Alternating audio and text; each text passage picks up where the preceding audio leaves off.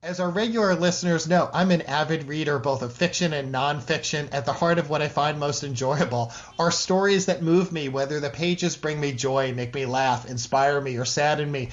The books that stay with me after I've read them are often the ones I'll gladly pick up once again. I can't count how many times I've read To Kill a Mockingbird. I'm sure many of you as well. That's one of the books you've read again and again. One of the books that I just read last week was by a familiar name to me, and I suspect to you. And I realized early on, within the first few pages, this wasn't just a book about a woman's lifelong fascination with horses. It was also about relationships and life and how the past can shape the present.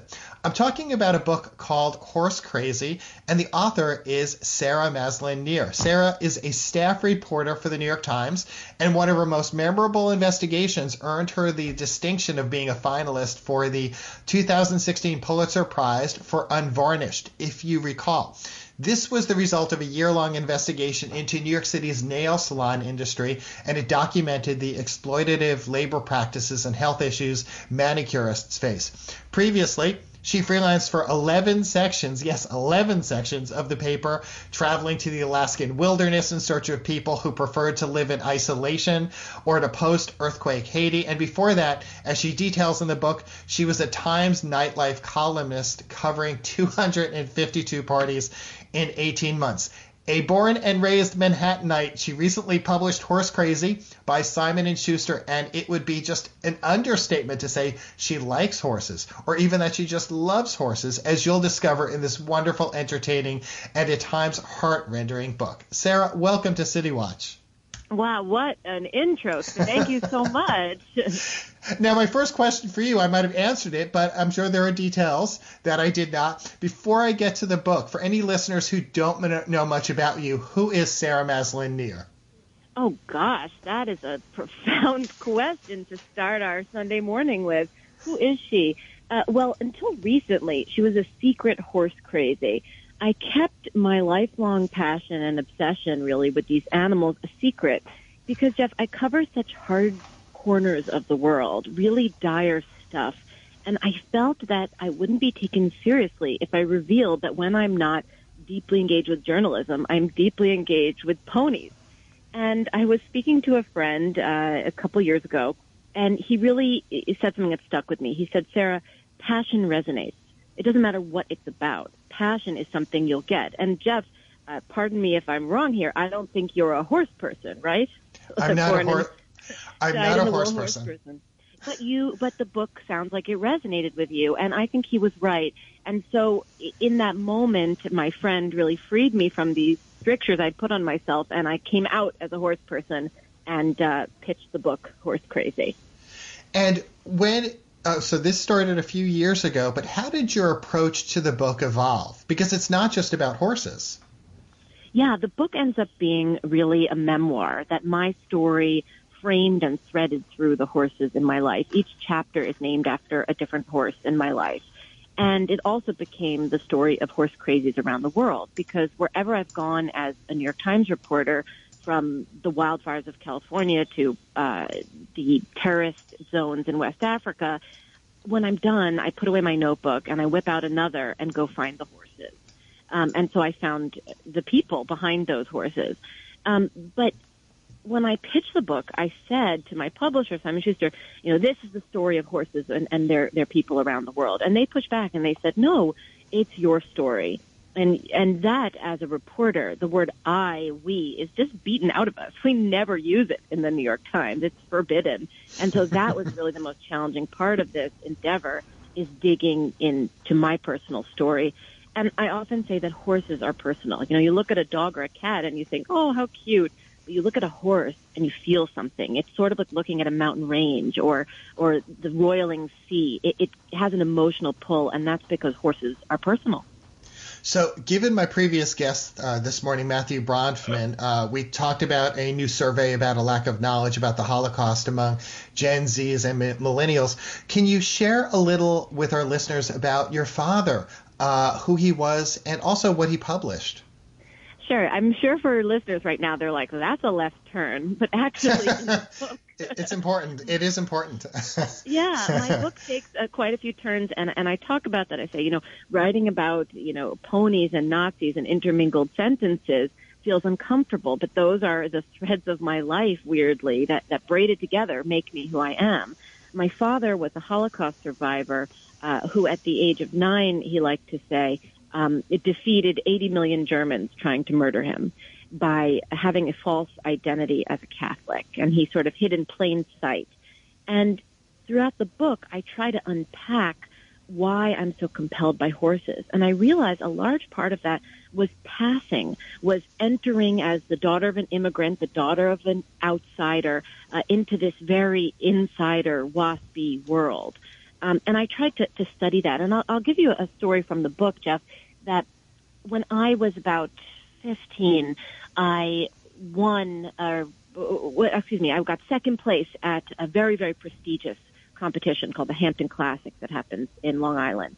And I was sure I hadn't won. I hadn't gotten anything because I'm an outsider. But my dad waited all day by the side of the ring. And at the end of the day, they called out the winners, and the horses paraded into the winner's circle, followed by one tiny little old Jewish man with his bald head. I got second place, and my dad collected the ribbon for me, and he put it on his chest, and he turned to the judge, and he said, "I defeated Hitler." And that is that unpacking of horses, of any passion, what it means to you. It's so much deeper than just a compulsion or an interest. It was braided up with all of these layers of identity for my family. And I only realized that in really turning my investigative lens on myself. And that was, as you recounted that, I kind of got a chill. That was one of my most memorable moments of the book. Throughout this book, you walk us through your connections with a number of horses over the years. You write, and I'm pulling a quote, "Horse Crazy is structured around the lifelong dialogues I've had with these animals, each chapter named after a horse who told me its story or helped me write my own." So take us back to when you fell in love with horses, because this was more than a passing fancy. So I'm a born and raised Manhattanite, and it's super unusual that I'm a horse girl. Also, I like to say that my family only likes animals if they come with a béarnaise sauce. So it's really not part of my lineage or my everyday. But I think it started, my parents said I was really energetic and I wouldn't sit still. So they thought, the genius idea, let's put her on a moving horse. She'll be sitting still and moving, so we'll know where she is all the time. And pretty rapidly, I was about 2 years old, and I plopped off the side of that horse the first day. And it kept cantering. I actually had kicked it into a canter, and I just lay there in its path on the ground. And I turned over in the dirt, and there was the horse barreling down on me, everybody watching aghast. And the horse jumped over me. And that's the scene I begin the book with. I say, I don't remember the first time I was on a horse. I remember the first time I was off it. And rightly or wrongly, that moment in my little life imprinted the idea that horses would save me. And my adult life has proved that true. I was the victim of a knife attack. Actually, a robber climbed through my window in the West Village on Thanksgiving Day, 2010, and stabbed me while I was in bed. And after that, Jeff, the city became incredibly loud to me. I had post-traumatic stress, a thing called hypervigilance. I heard everything because when you're a prey creature, when you're hunted, I heard every sound. And that's how horses operate in the world. They are prey creatures. We're predators. And they live that way, but they communicate with one another through silence. And those horses helped quiet down the city. They helped make my life whole again. And like that little girl in the dirt when I was 2, they saved me as an adult. And moving around as far as the order of questions I wanted to ask you, because in talking about horses, there are so many, and that's what was so enjoyable about this too. So many things about horses and the way that that people might not realize. Not just how much manure the average horse produces each day, which you go into, but some other things that you kind of teach us. This is not an academic book. It really is done in an enjoyable way. Can you just talk about some of the other things that you want to show the reader about why horses act certain ways? Sure. Well, what I did is every element of my life, I pulled the thread. So I've always been around horses and seen how they converse with each other, but I decided to put it through my investigative lens. And I wanted to understand the science behind it. We say, look a gift horse in the mouth. What does that mean? That's actually from the Bible. That's how old that sentence is, that phrase. And it's because horses wear their teeth down at different rates throughout their life. And so like the rings on an oak tree, a horse's teeth and its dentition can tell you its age. Another thing is they communicate, like I said, in silence, but with a very definite delineated system of gestures. They actually have a sign language of ears. Their ears rotate different directions, and that tells their mood. When they're tipped back, they're a little peeved. When they're flat back, they might follow that up with a bite in case you didn't get the message. And pricked forward is their smile. And so I dug into the different stories and really the meaning behind horses. I actually also, I have a Dutch warm blood. It's a type of horse. And I thought to myself, how the heck do I have a Dutch horse in New York? And turns out he was imported on a 747. He flew into JFK, just like many Dutchmen do. And so I went in the belly of a cargo plane and imported 9 Dutch warm bloods myself for the book to see how horses fly. And so, like you said, it's not an academic book, but you will come away knowing far more than maybe you ever wanted to about horses. And that was another moment that stood out for me as the plane was landing and the horses or descending, and the horses were kind of nestling against you for comfort.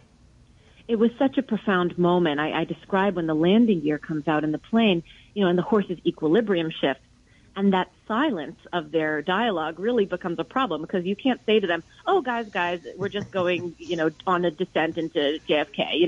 They don't get it. They just know, "Ooh, my belly's fluttering." And so suddenly, as one, I was in a shipping container with these 3 horses, because you don't actually stay seatbelted when you're a horsey flight attendant. You hold them in their places.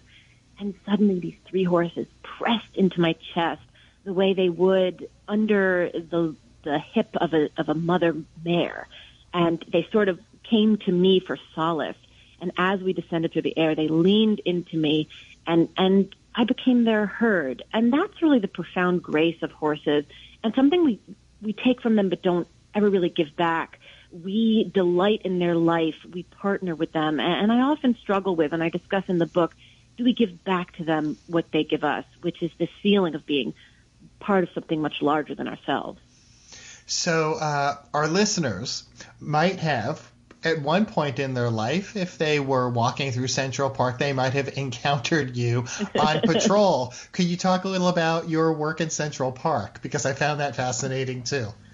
Well, if they were listeners with their dogs off a leash, not only did they encounter me astride a giant horse as New York City Parks Enforcement, they encountered my booklet of tickets, because that was our job. I was a teenage mounted Parks Enforcement officer on these giant Belgian draft horses. Those are like the Budweiser horses, cousins to them. And we really cut a formidable figure marching through the park. The secret was, though, we had these batons on us, nightsticks. And I did this when I was a teenager as I went to a private school and you were allowed to have a job for second semester senior instead of coming to class. And so that was my job. But my job really as a mounted rider was to chase truants, just like myself, on my days off through the park. But the secret was our horses were barely trained. They really only know how to go stop and forward. And our nightsticks were glued to the saddle, so we could never use them. So cut a formidable figure in the park and scare the daylights out of teenagers, for sure. Do anything other than that was beyond our capacity. And adjacent to the park, up near where I used to live on the Upper West Side, the Museum of Natural History, you talk about what you discovered is housed at the Museum of Natural History. Can you explain that a bit for our listeners? Sure. I wanted to understand where the horse came from. And what's really fascinating about the horse in America is that 10,000 years ago, they went extinct. And they're actually a relatively recent import brought by Spanish conquistadors in the 1400s. And we think of them as so tied up with Americana and identity, but they're as foreign, like to the British as tea is, right? Tea is from India, but we think of that as tied up with British identity. And I always found that interesting and liberating, that horses belong to who we say they belong to, and identity can be crafted. So I wanted to figure out where these horses came from. So on the 4th floor of the Natural History Museum, there are, believe it or not, 10,000 horse specimens, because when those specimens were collected and specimens of the horses past, horses were the way you got around. They were the most important animal in the world back in the 1800s, 1900s when that collection was amassed. And there are cabinets and cabinets of 50-million-year-old equine antecedents. I actually got to hold the tiny cat-sized head of one in my palm to understand where these animals came from. I'll tell you a really fascinating tidbit. One of the reasons why that cat-sized creature became the rideable giant is grass. So grass didn't exist when horses were first born on this planet, or their horse ancestors. And so as blades of grass came into existence, horses need to get bigger and bigger to process those tiny blades and get nutrition out of them. So we owe that massive size of these horses to tiny blades of grass. Wow. So, Sarah, I've got just about a minute left, and I want to close with a quote that you cite from a woman who owned a number of horses and who had gone through a divorce. She said, "I have horses. How do you compete with horses?" So I ask you, how do we compete with them? Well, I would say nothing competes with horses, and I totally agree with her. I think next up for me may be deeper and further explorations into the horse world. One of the things I talk about is how black people were removed from the equestrian story. 1 in 4 cowboys in the pioneer era were black, but they've been totally erased from the narrative of the cowboydom. We just ran the Kentucky Derby. The first ever winner of the Kentucky Derby was a black man, and the trainer of that horse was a freed slave.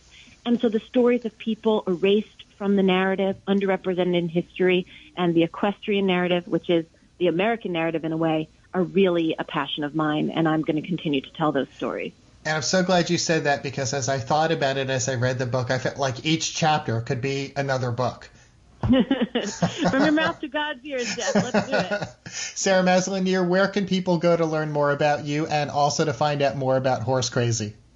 Well, you can always find me in the New York Times. I've been covering the racial and civil unrest that we are all experiencing and getting hit with pepper bullets while doing it. But if you'd like to buy Horse Crazy, it's available at all retailers, but I highly suggest that you buy it at your local bookshop. And a great way to find that is through IndieBound, which locates your local bookshop nearest to you. Support local business. Sarah Maslin-Nir, thanks for joining me this morning on WBAI. Terrific. Thanks for having me.